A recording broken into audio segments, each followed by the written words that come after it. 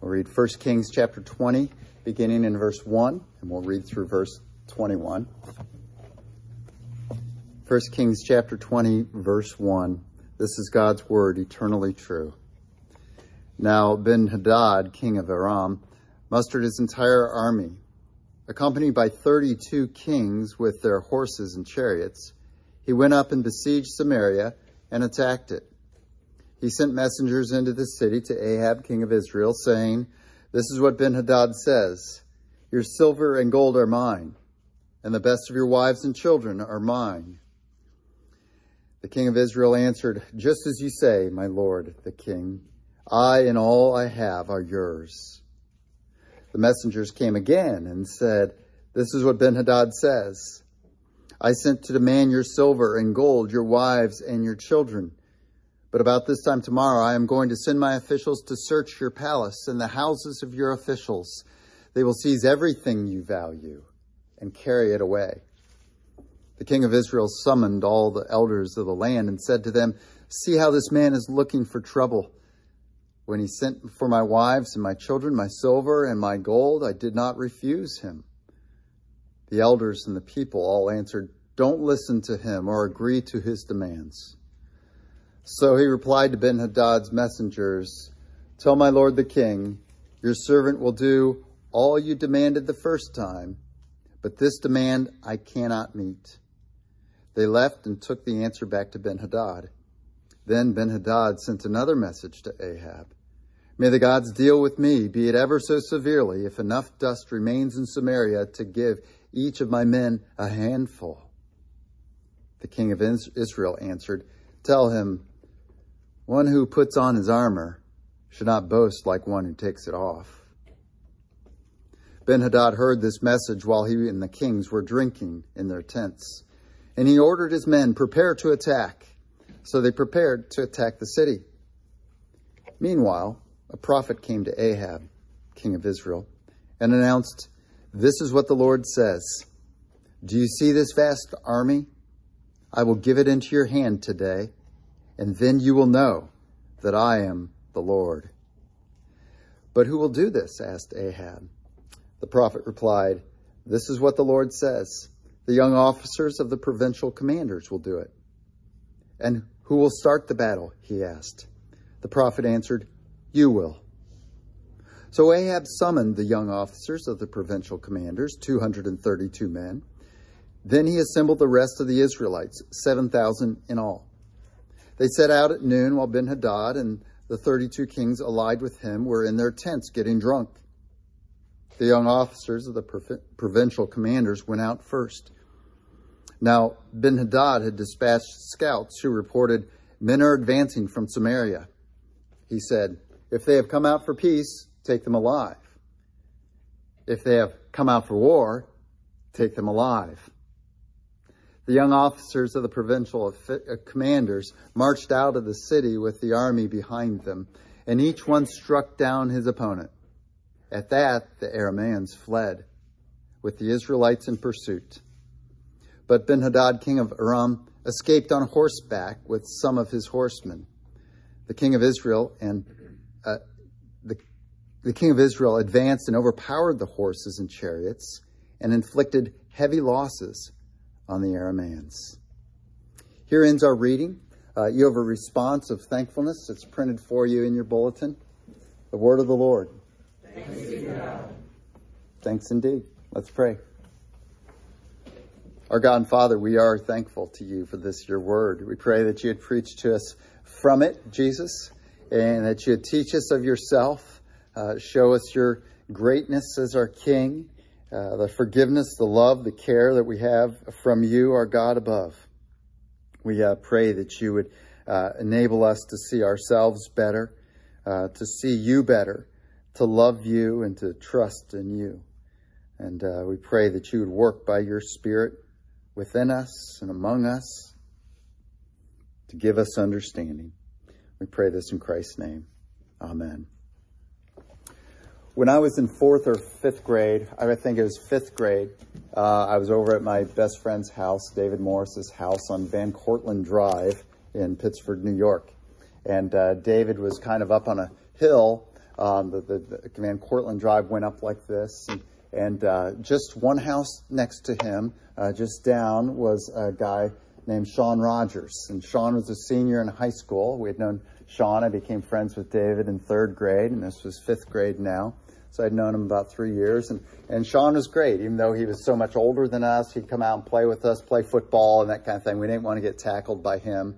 But he was gentle with us as he'd kind of slam us down and then prevent us from getting totally crushed in that. But I remember one time sometimes I'd ride my bike over to David's house, and sometimes my mom would drive me over there. And this particular time, my mom had driven me over there. And we wanted to go somewhere else in this massive subdivision, Charter Oaks. I don't know if you remember that, Anna. It was right next to Minden High School. And so we were going somewhere else in the neighborhood to some other friend's house, but I didn't have a bike. And David had a bike because it was his house. Sean had a bike and it was his house, but I didn't. And so Sean said, well, you can ride on my bike. Now, Sean had a 10-speed, which at the time, in 1977 or 78, was huge and the thing. You know, it's one of those standard 10 speeds for those few or older with the ram's horn handlebars down there. And it was so tall compared to what I was. And I remember Sean saying to me, okay, John, just get up on this seat. Now, at the time, you didn't have cushy seats like you have today. You had these hard metal seats covered with vinyl. And so I got on this hard, thin metal seat covered with black vinyl. And he said, you sit on the seat, I'll stand up, and just take your hands and hold the seat behind you. Just hold on to that. And he said, and keep your feet out of the spokes. So just hold your feet out like this, because you don't want to get tied in there. And I remember David looking at me, my friend looking at me, and he said, hold on. He said, Sean goes really fast. And so, like I said, we were at this hill, and I forget the name of the street that went out from David's house in another direction, but it went downhill, and we immediately started. And it was fast, and it was scary. I don't get scared by much, but that was about the most scared I ever was as a kid when I was on that bike. And he was taking turns as if there was no kid on his bike. I mean, the bike was going whoop like like that. But even though David said this is going to be scary, I had confidence I'd be okay as long as I did what Sean said I needed to do. Because Sean could have crushed me many times in football or whatever games we were playing around the neighborhood for 2.5 years. But he hadn't. I know Sean cared for me and considered me a friend, even though I was a little guy. And so I thought, he's not going to do something that's going to mean my death. And so I just simply hung on to that seat. And as you see, I survived there. No helmet. There. But I had confidence because of Sean's care for me. Even though the situation I was going to had lots of risk and lots of things to make me afraid.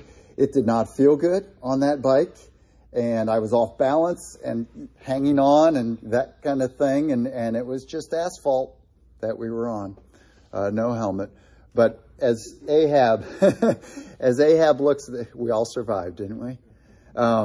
As Ahab gets in this situation here, we see a lot of reason for fear. Not only is Ben-Hadad king of Aram, this is the king. Now, whether Ahab knows this yet or not, we don't know. But if you look just above here, Ben-Hadad's son was the one that God was going to use to crush Israel. And Elijah, so you can look there, you can see that there in like verses 15 through 18 of chapter 19 there, look down there. And so, but Elisha hadn't gotten up there, or Elijah hadn't gotten up there yet to anoint the son as king. And so his father, Ben-Hadad, is still reigning there. He's a powerful man, but he also has 32 kings with him, and their armies, and their horses, and their chariots. And one thing to understand is that in ancient times, army strength was measured by the number of chariots they had. This was an indicator of their wealth and their power.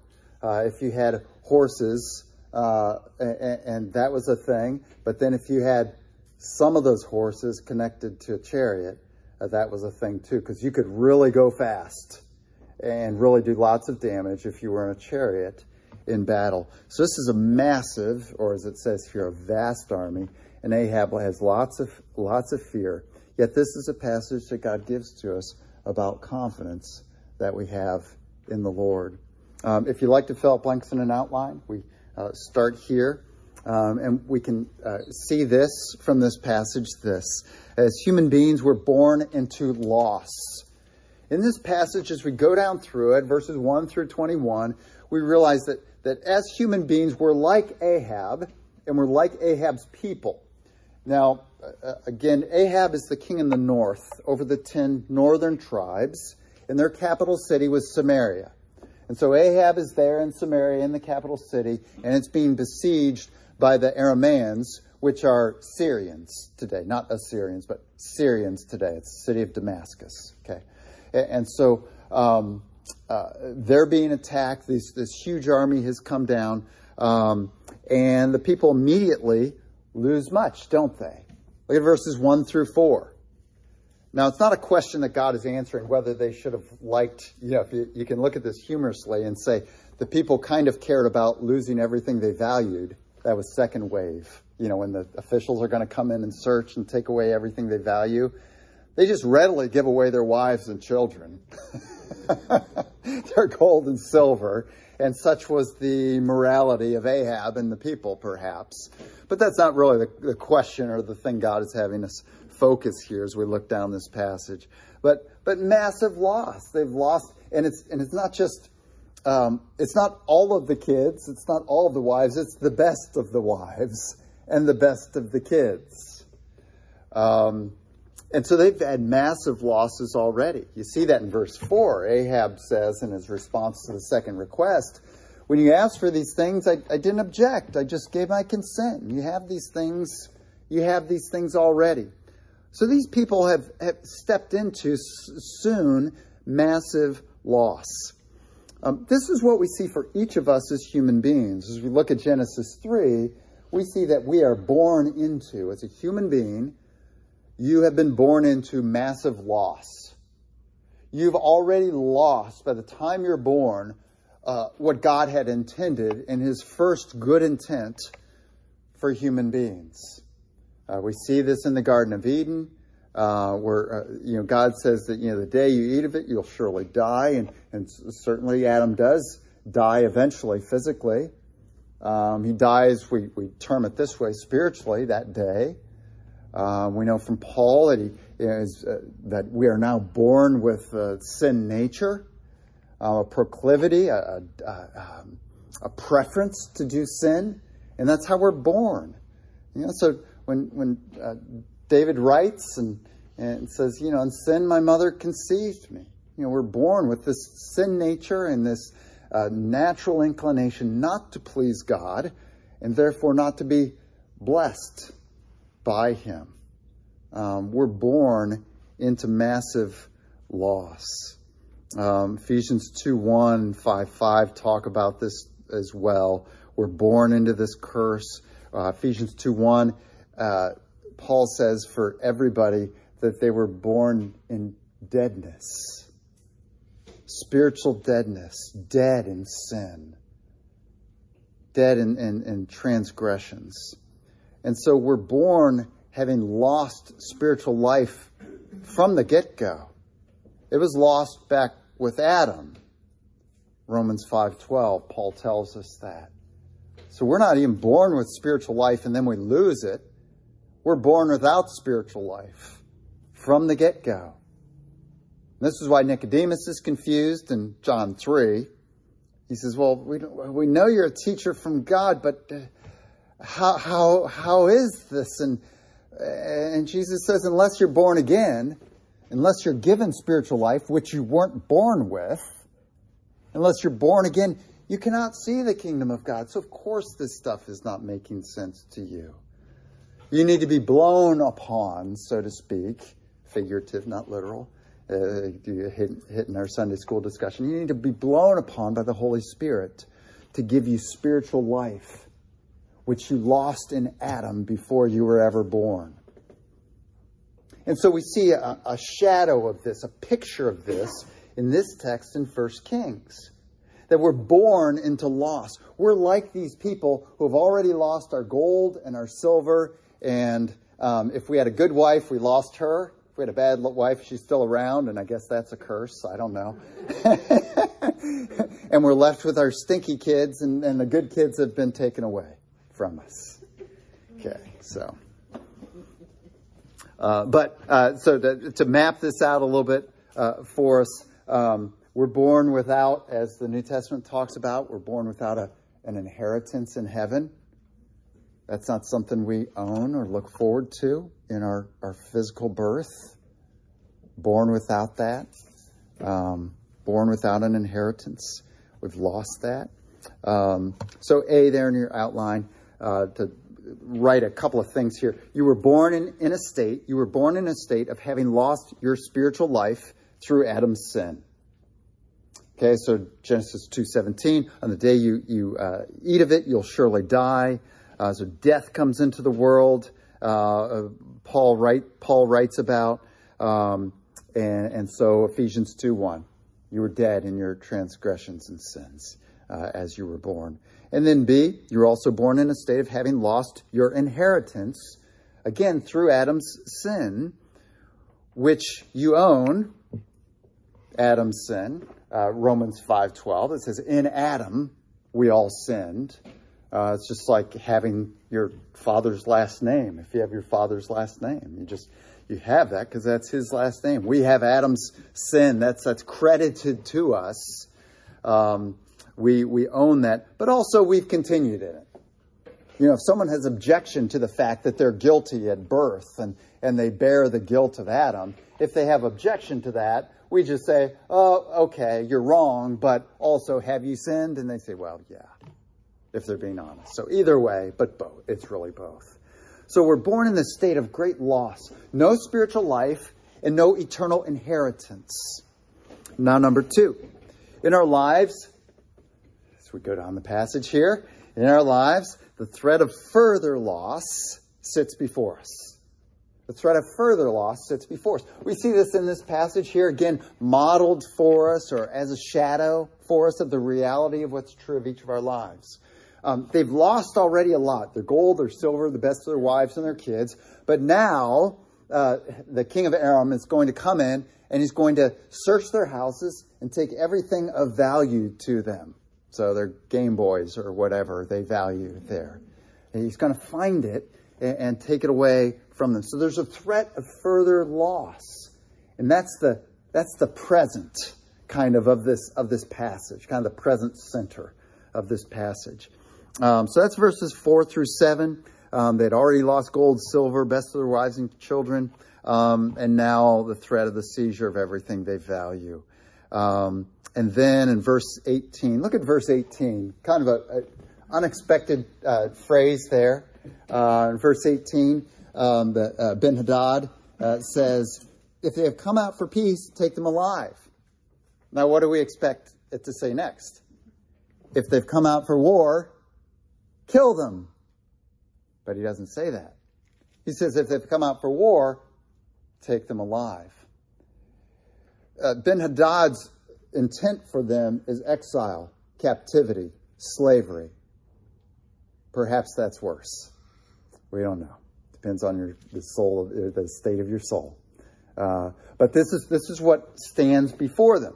Now, think about this if you can. If you're reading 1 Kings and you're sitting in exile, that's what's happened to you. You were taken alive. Literally, you were taken alive by, if you were an Israelite, you were taken alive by the king of Assyria. 2 Kings chapter 17. 2 Kings, right, Bob?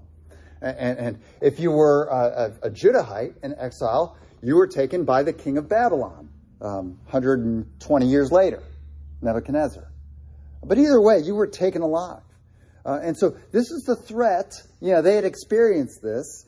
The threat of further loss had come upon them. So they were, disenfranchised in the real meaning of the word there. Everything that was of value to them was taken away. They had further loss.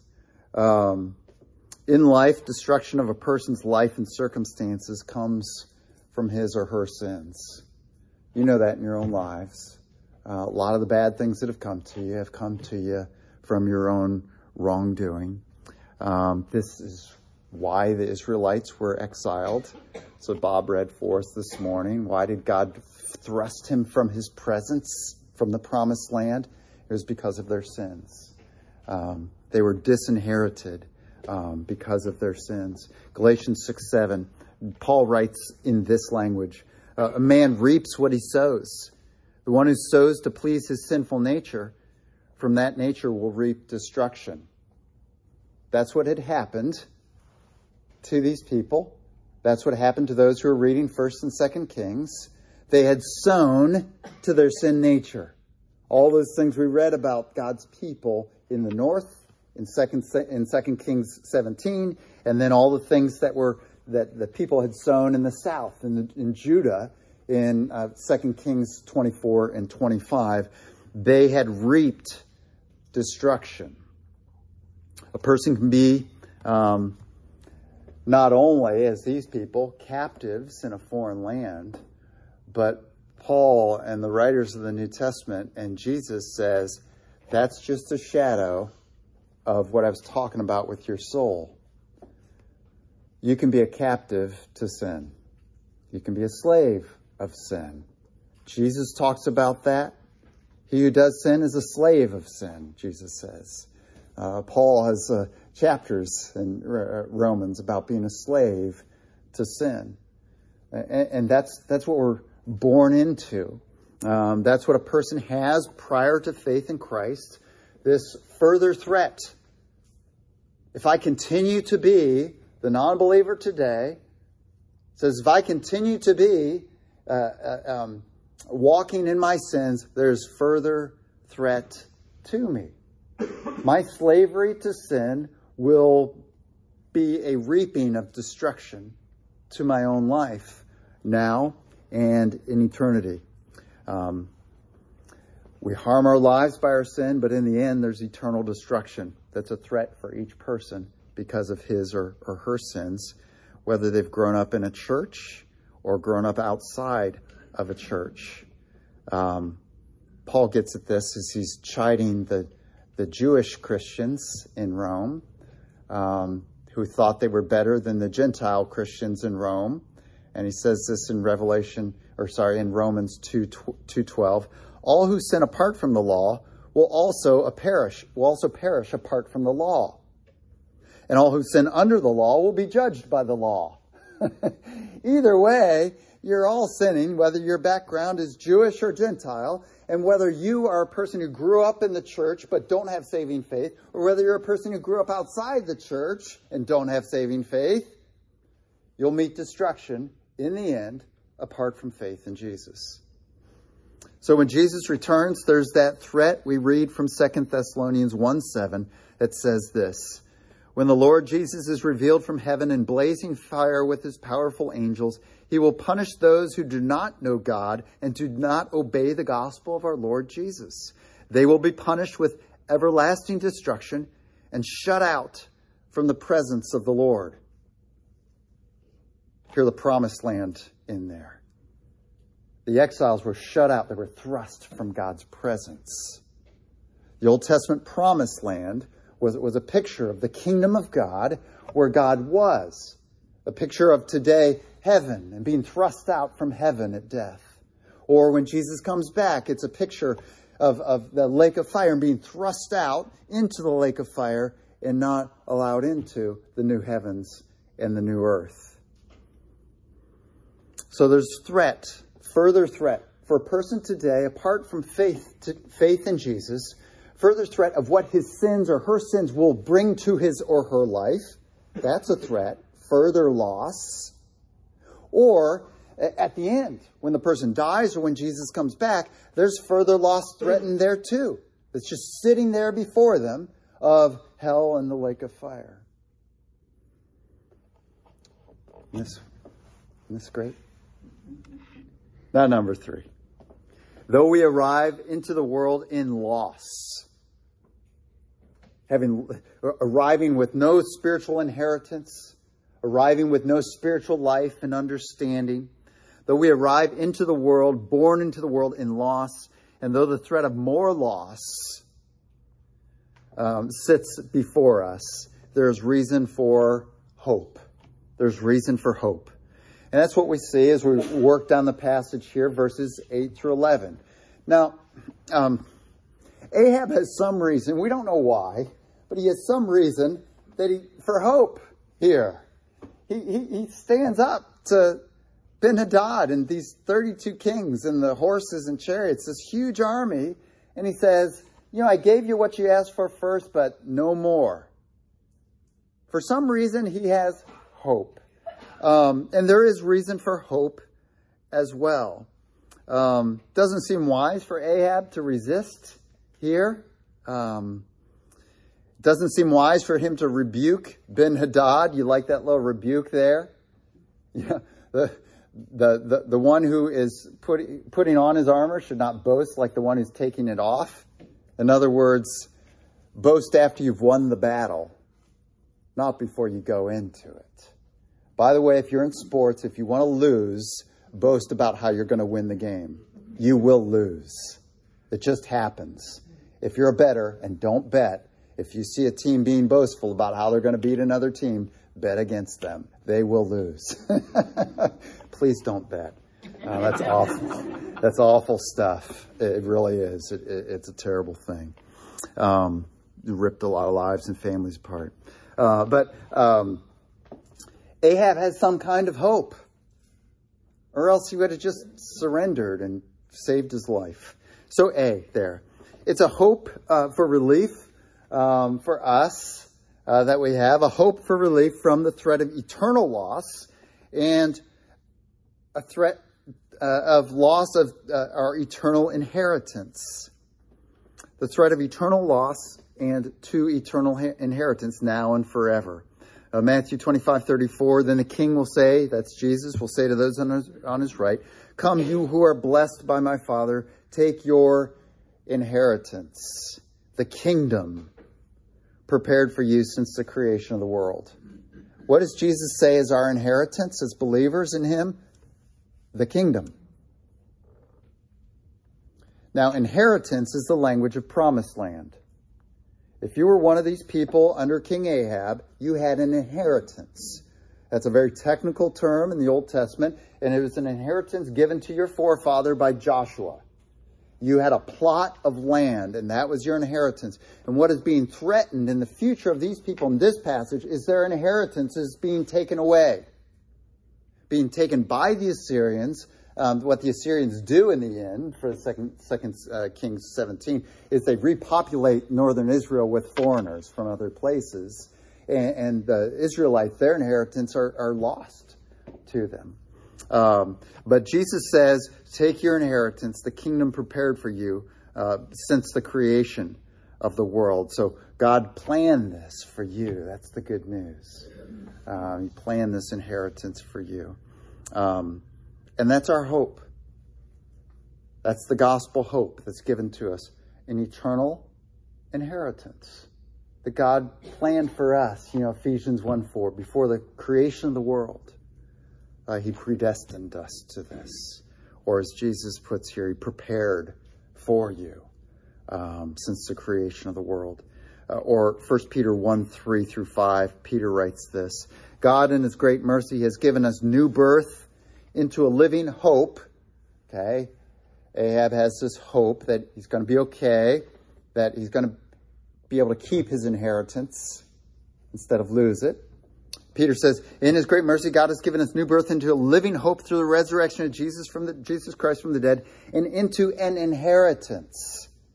Again, Peter, a Jew who knew when he used the term inheritance, was talking about a plot of land in Israel but now understanding that this plot of land in Israel was just a shadow of this inheritance that Jesus promised to his followers, an inheritance being the kingdom for them, into an inheritance that can never perish. It's not lost in front of us. It's not taken away, your inheritance in heaven. It can never perish, spoil, or fade. It's kept in heaven for you, who through faith in Jesus are shielded by God's power until the coming of the salvation that is ready to be revealed in the last time. So we have a hope that's relief from the threat of eternal loss on the one side, and a hope that's looking forward to our eternal inheritance, the kingdom that Jesus has prepared for us, the sheep in that passage, Matthew 25, the inheritance that Jesus has prepared for us, and in the new heavens and new earth, that will again be a plot of land somewhere. So we have this bi-directional hope. Now B. Next, we're hoping in blessings for God today and his blessing of eternal inheritance in the future. What are we hoping in? To have this thing. To have his blessing today and to have eternal blessing or eternal inheritance in the future. What do we hope in? What do we hope in? Well, do not hope, and here's your B here, do not hope in your own ability and power to regain what you've lost. Ahab doesn't. He gets this word from the prophet there. Look at verse 13. Meanwhile, a prophet came to Ahab, king of Israel, and announced, this is what the Lord says, do you see this vast army? I, the Lord, will give it into your hand today. Then you will know that I am the Lord. Ahab says, but who will do this? Ahab doesn't say, of course. I mean, look at me. Look how strong I am. Look how vast my army is. No, he's got, 232 men and 7,000? Tell you, that's not as big as the 32 kings in their armies. Ahab's confidence is not in the size and strength of his own army. It's not in his ability. His confidence in his ability was shown off in the first request for gold and silver and the best of your wives and your kids. Ahab understands this. He's glad for this message, but he says, how will this happen? What will go on here? Who will do this? Certainly not us. We don't have the power and the strength. And so Romans 5:6. See, Paul says to us, you see that at just the right time, when we were still powerless, like Ahab, with our eternal inheritance not obtained, prior to faith in Jesus, with no spiritual life, powerless to believe. No spiritual life, no spiritual sight to see the kingdom of God, no spiritual ears to, as Jesus said, anyone who has ears, let him hear. And Jesus knew no one had ears.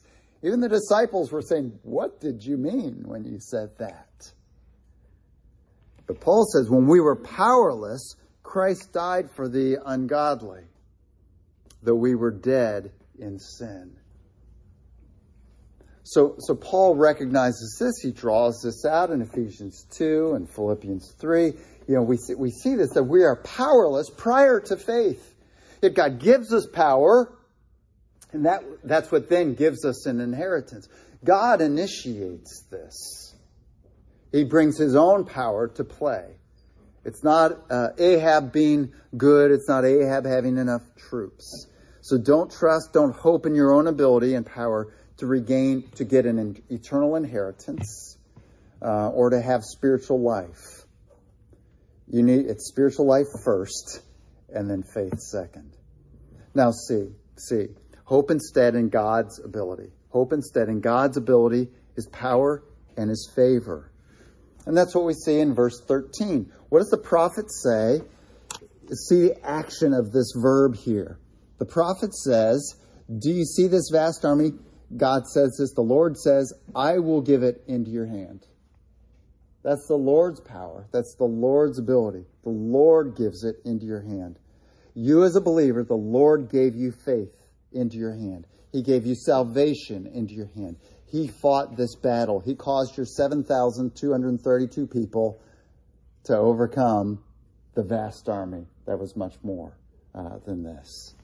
So hope in God's power, His ability, His favor. That's what Ahab is hoping in, not himself. So hope in God's ability, number one there, for your victory in life over sin. For your life and overcoming your enemy, the devil, is trying to devour you.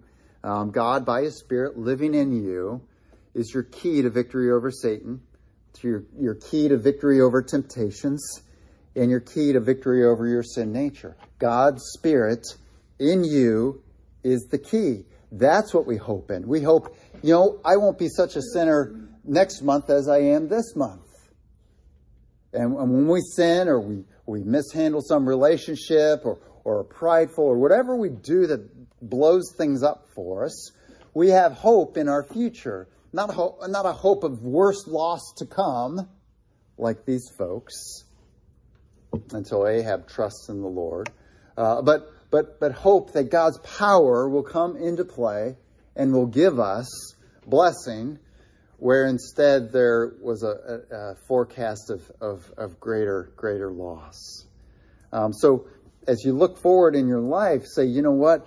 I will follow Christ better next month than I have this month, because God's power, His Spirit, is within me. So Paul writes in Galatians 5:16, so I say, live by the Spirit, and you will not gratify the desires of the sinful nature. That's the key. The Spirit of God lives in you. The same Spirit, Paul said, the same Spirit that raised Jesus from the dead lives in you, and He is powerful in you, so that you will not gratify the desires of the sinful nature within you. This gives you hope.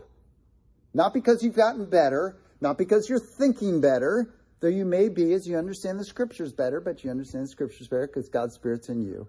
But your hope is in God's Spirit continuingly, progressively working in you to make you strong against sin, to make you wise against sin, to make you able by His power to say no to ungodliness, as Paul says we're to say in Titus chapter 2. So we have hope for victory, not over the Arameans, but over our sinfulness, over Satan's temptations, over our sin nature, over our former slavery to sin, our former sin master, a slave master of Satan, because the Spirit of God is in us. Now, number two, we also have hope in God's ability, power, and favor for our victory, for your victory over death, for your victory over death. Jesus' hope as He hung on the cross, we saw as Bob read for us, His hope was in the Father. Jesus, if you want to divide, sometimes it's helpful for us to divide the full humanity of Jesus from the full divinity of Jesus. They're tied together. But Jesus speaks sometimes out of one nature, humanity, and sometimes out of the other nature, His divinity. And Jesus probably here speaking, we can reason at least on the cross, dying physically, unable to overcome death physically. He says, Father, into your hands I commit my spirit. And so He looks in his humanity, as Ahab did here, king over God's people. There's an Ahab-Jesus connection. King over God's people. He looks for His eternal well-being, Jesus does, to His Father. Dying breath, right? Father, into your hands I commit my spirit. Ahab too trusts in the Lord for his victory over death by the invading Arameans. He trusted that he would not die physically to the Arameans by trusting in the Lord. And we see his trust in the Lord. He says, who will accomplish this? And the prophet says the young officers, the provincial commanders will do it. And we see Ahab just blowing our minds. I remember reading this last year and just saying, this is Ahab. And he's being faithful. So God says the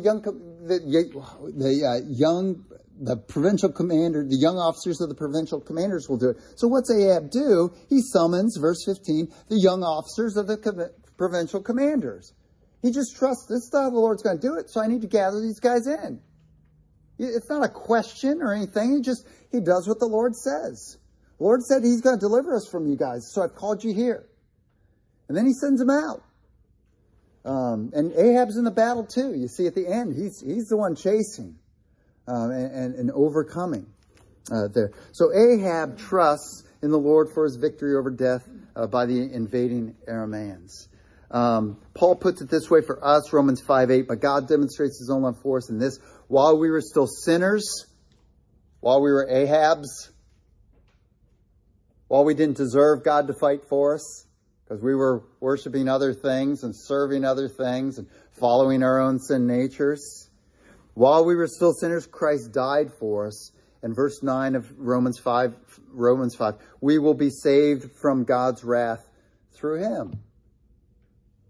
Paul writes in Romans 8:11, if the spirit of him who raised Jesus from the dead is living in you, he who raised Christ from the dead will also give life to your mortal bodies through his spirit who lives in you.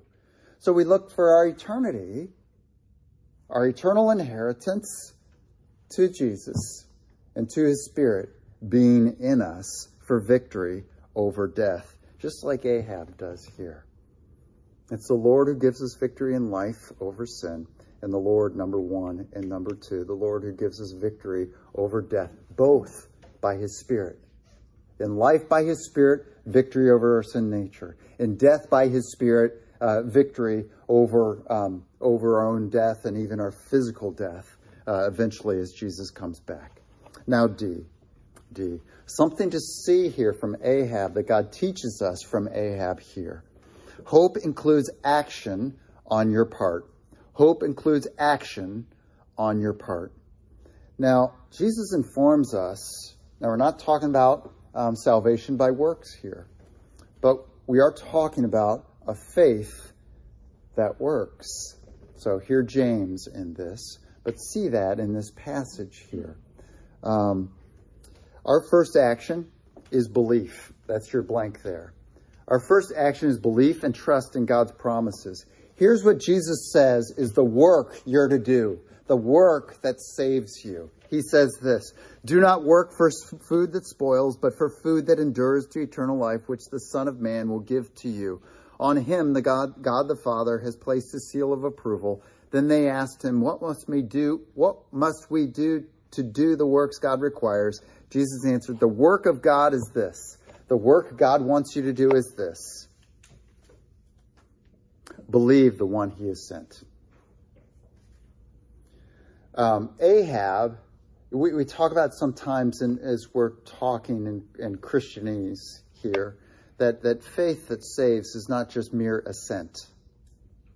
Okay? It's one thing for me to say, oh, I think if I get on that bike seat, I'll be okay.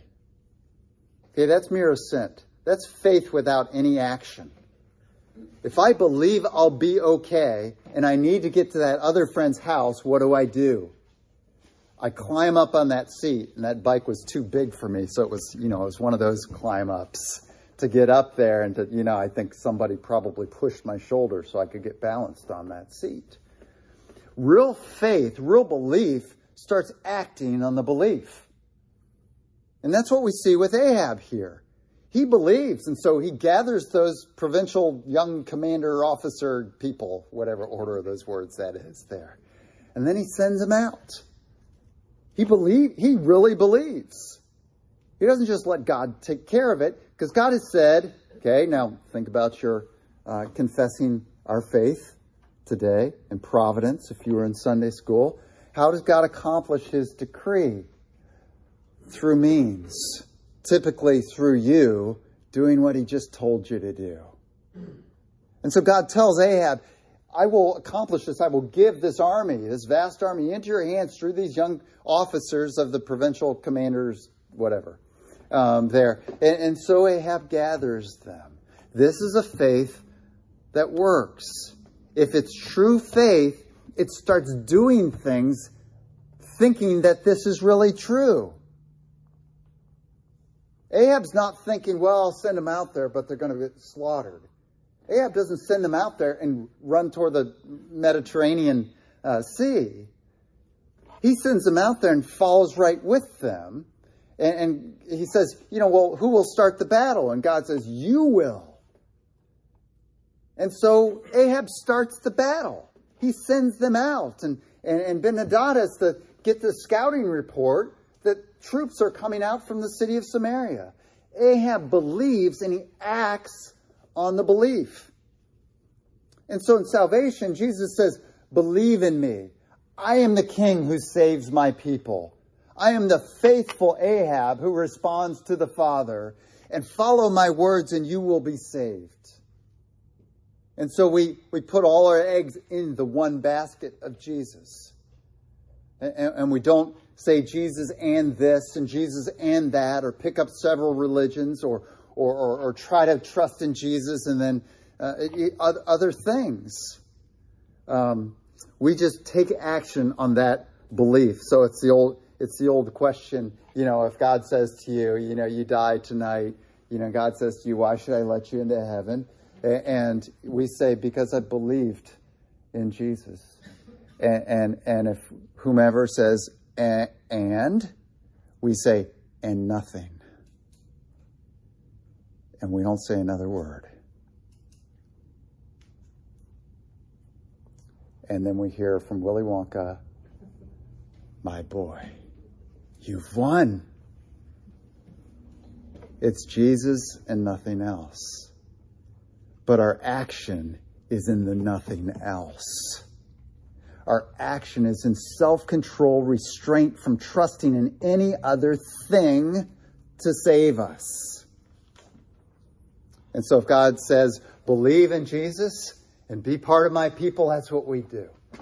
We just walk in his ways. So next line there for you. Our first action is belief and trust. God promises to protect you in life. He promises to protect you in life. So act like it. Don't fear. God will protect you. He's determined the number of your days and you cannot extend them. So just trust him. He'll protect you in the way he wants to protect you. Every day he has ordained for you. As Psalm 139:16 says, every day ordained for me was written in your book before one of them came to be. Right? Trust in this. You will be okay. You may die today, you may die in 70 years, but he'll protect you all the way. Trust in that. So God promises to protect you in life and to work all things out for your good. Romans 8:28, right? To work all things out for your good. So trust in that. When things happen that you didn't want to happen, when you don't get into the college you want, when you don't get the rewards you want, when you don't get the job you want, when you don't get the boyfriend or girlfriend that you want, that's God's goodness for you. He's preventing you from something. And some of you have been really good sympathizing with my very minor first world problem of not being able to run since June 10th. And this lingering injury that I have, and just miss as long as I haven't run since I was 37 years old. I'm 55 now. And but I know God has some purpose in it. He's just having me spend that early morning time in other things.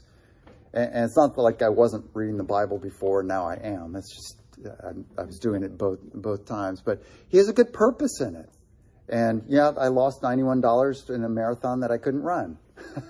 No refunds for a marathon, on October 22nd. But God has a good purpose. And that $91 was worth it because God's in control. Right? And so whatever happens to you, you get fired or you lose your job or you have great tragedy. It's not saying that the tragedy isn't great. But God is good. God is working all things out for your good. So trust this and act like it. Act like it. Doesn't mean you can't mourn. Doesn't mean you can't be disappointed. But know in your heart and your mind, this is God working out his good for me. And some of those things we figure out 7 years from now. Some of those things we'll find maybe in eternity if we even care about those things when we get there. And then the last little blank for you there, and to bring you to heaven. That's what God promises for you. To protect you in life, to work all things out for your good, and to bring you to heaven upon death. That's Romans 8:28. All things will work out for your good. He'll protect you. 1 Peter 1:5. Through faith, you're shielded by God's power until the coming of salvation that is ready to be revealed at the last time. Okay, so believe in this. You're being shielded. And God's working out all things for your good. Or Philippians 1:23. It's our assurance. When we die, we'll be with the Lord. That's what Paul said. I may die here in prison, but if so, I'll be with Christ. Or as he said in 2 Corinthians 5, to be here in the body is to be away from the Lord, but to be away from the body is to be with the Lord. And that's a good thing. And so trust in those things. We're to believe in the things that God has promised in Scripture. And those things he's promised. To work all things out for your good, Romans 8:28. To protect you, 1 Peter 1:5, until Jesus comes back. And when you do die, that'll bring you to heaven. Immediately, your soul. So trust in those things as Ahab trusted in the things the prophet shared with him. This, as the New Testament describes it, the Old Testament is the writing of the prophets, and the New Testament is the writing of the apostles. These are God's words. Trust them, like Ahab did. Ahab gets it right here, amazingly. But he really does. And God acts and is faithful to his promises. The Arameans and the armies of those other 32 kings, they go running. So I love the language there of just the power of this. Verse 20, and each one struck down his opponent. At that, the Arameans fled with the Israelites in pursuit. So trust in these things. Don't believe that you're going to have a Ferrari. Don't believe that you'll be CEO of your company. Don't believe that you'll go to Yale. Any of those things can be true, but God has promised you none of those things. But he has promised to protect you, to watch over you in your life, to keep you safe. He has promised to work all things out together for your good. And he's promised to bring you to himself, whether in death or his return, whichever comes first, or for most of us, maybe in both.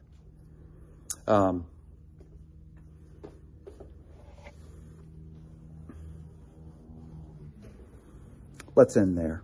We'll start up with that number 2 next week. That's a decent place to start.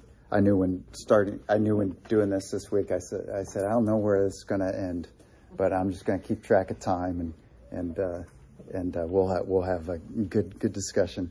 Good discussion next time with this. We can answer part of the summary, so you can jump down to that.